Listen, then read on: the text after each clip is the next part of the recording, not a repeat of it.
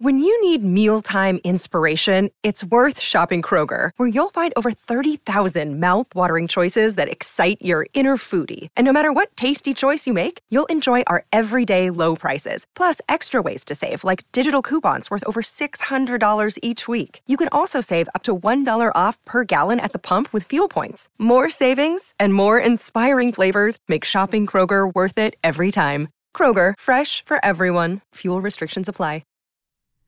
Chapter 3. It invariably happened in the same way. Mrs. Julius Beaufort, on the night of her annual ball, never failed to appear at the opera. Indeed, she always gave her ball on an opera night in order to emphasize her complete superiority to household cares and her possession of a staff of servants competent to organize every detail of the entertainment in her absence. The Beauforts' house was one of the few in New York that possessed a ballroom. It antedated even Mrs. Manson Mingott's and the Headley Chiverses.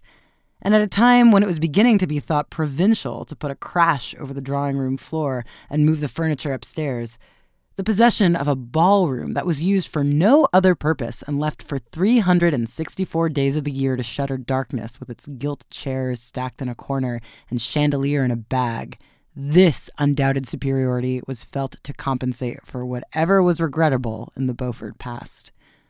Mrs. Archer, who was fond of coining her social philosophy into axioms, had once said, "We all have our pet common people." And though the phrase was a darling one, its truth was secretly admitted in many an exclusive bosom. But the Beauforts were not exactly common. Some people said they were even worse. Mrs. Beaufort belonged indeed to one of America's most honored families. She had been the lovely Regina Dallas of the South Carolina branch, a penniless beauty introduced to New York society by her cousin, the imprudent Medora Manson, who was always doing the wrong thing from the right motive.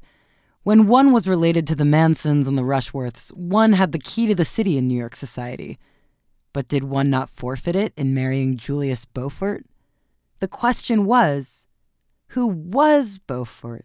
He passed for an Englishman, was agreeable, handsome, ill-tempered, hospitable, and witty. He had come to America with letters of recommendation from old Mrs. Manson Mingott's English son-in-law, the banker, and he had speedily made himself an important position in the world of affairs. But his habits were dissipated, his tongue was bitter, his antecedents were mysterious, and when Medora Manson announced her cousin's engagement to him, it was felt to be one more act of folly in poor Medora's long record of imprudences. But folly is as often justified of her children as wisdom, and 2 years after young Mrs. Beaufort's marriage, it was admitted that she had the most distinguished house in New York. No one knew exactly how the miracle was accomplished.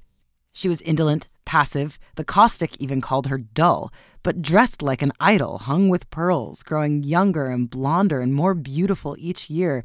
She throned in Mr. Beaufort's heavy brownstone palace and drew all the world there without lifting her jeweled little finger.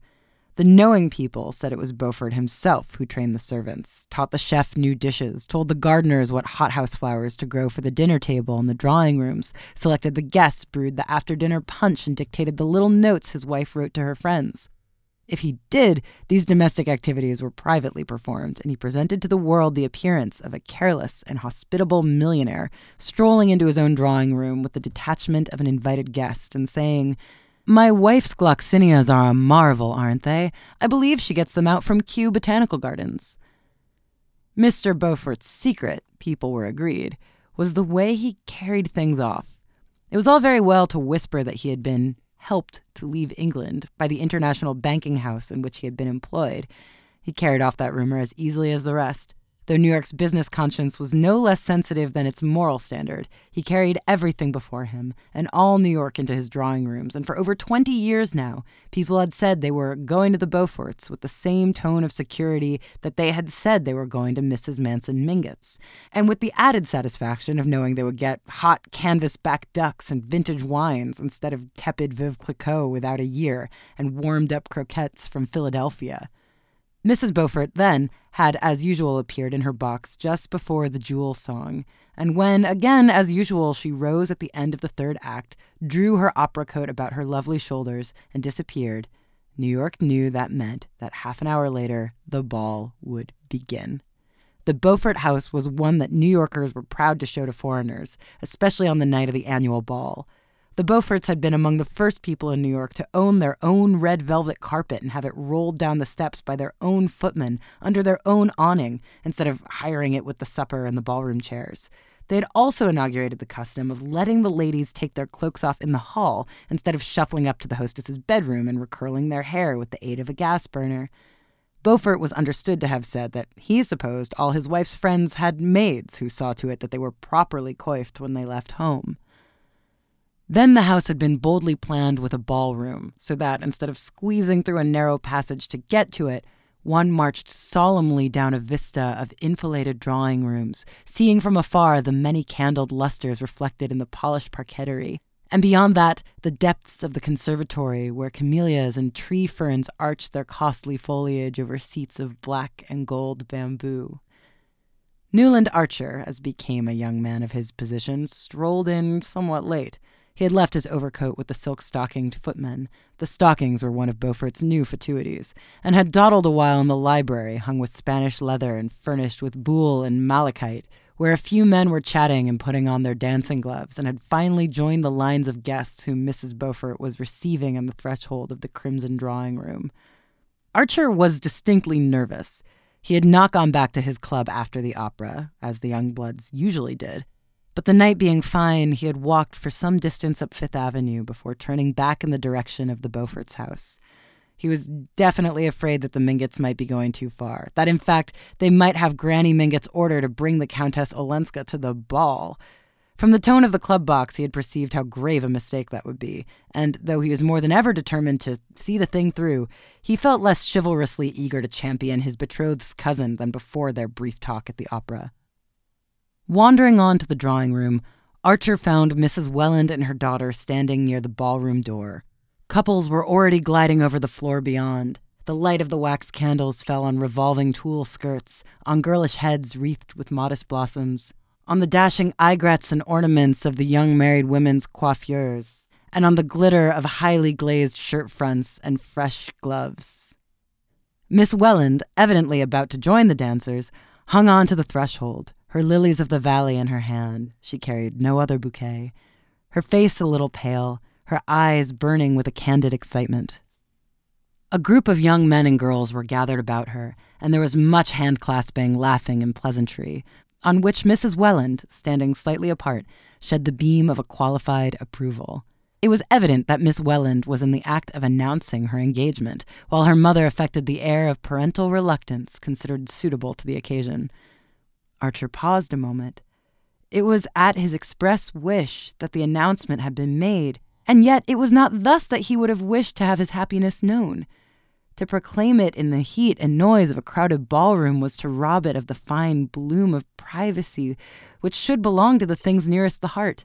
His joy was so deep that his blurring of the surface left its essence untouched, but he would have liked to keep that surface pure too.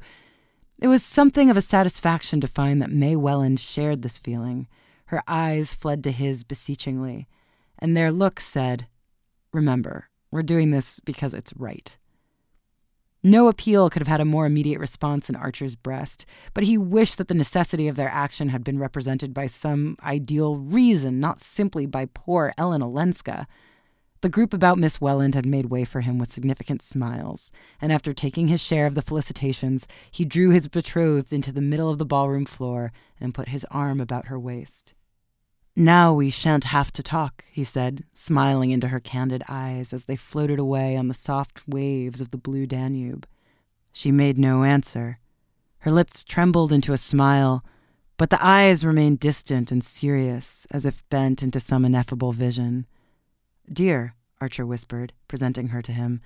It was born in him that the first hours of being engaged, even if spent in a ballroom, had in them something grave and sacramental. What a new life it was going to be, with this radiance, this goodness at one's side. The dance was over. The two, as became an affianced couple, wandered into the conservatory, and sitting behind a tall screen of tree ferns and camellias, Newland pressed her gloved hands to his lips. "You see, I did as you asked me to," she said. "Yes, I couldn't wait," he answered, smiling. After a moment, he added, "Only I wish it hadn't had to be at a ball." "Yes, I know." She met his glance comprehendingly. But after all, even here we're alone together, aren't we? Oh, dearest, always, Archer cried. Evidently, she was always going to understand. She was always going to say the right thing. The discovery made his cup of bliss overflow, and he went on gaily. The worst of it is that I want to kiss you, and I can't. As he spoke, he took a swift glance about the conservatory, assured himself of their momentary privacy, and catching her to him, laid a fugitive pressure on her lips. To counteract the audacity of this proceeding, he led her to a bamboo sofa in a less secluded part of the conservatory, and sitting down beside her, broke a lily of the valley from her bouquet. She sat silent, and the world lay like a sunlit valley at their feet. "Did you tell my cousin Ellen?" she asked presently, as if she spoke through a dream.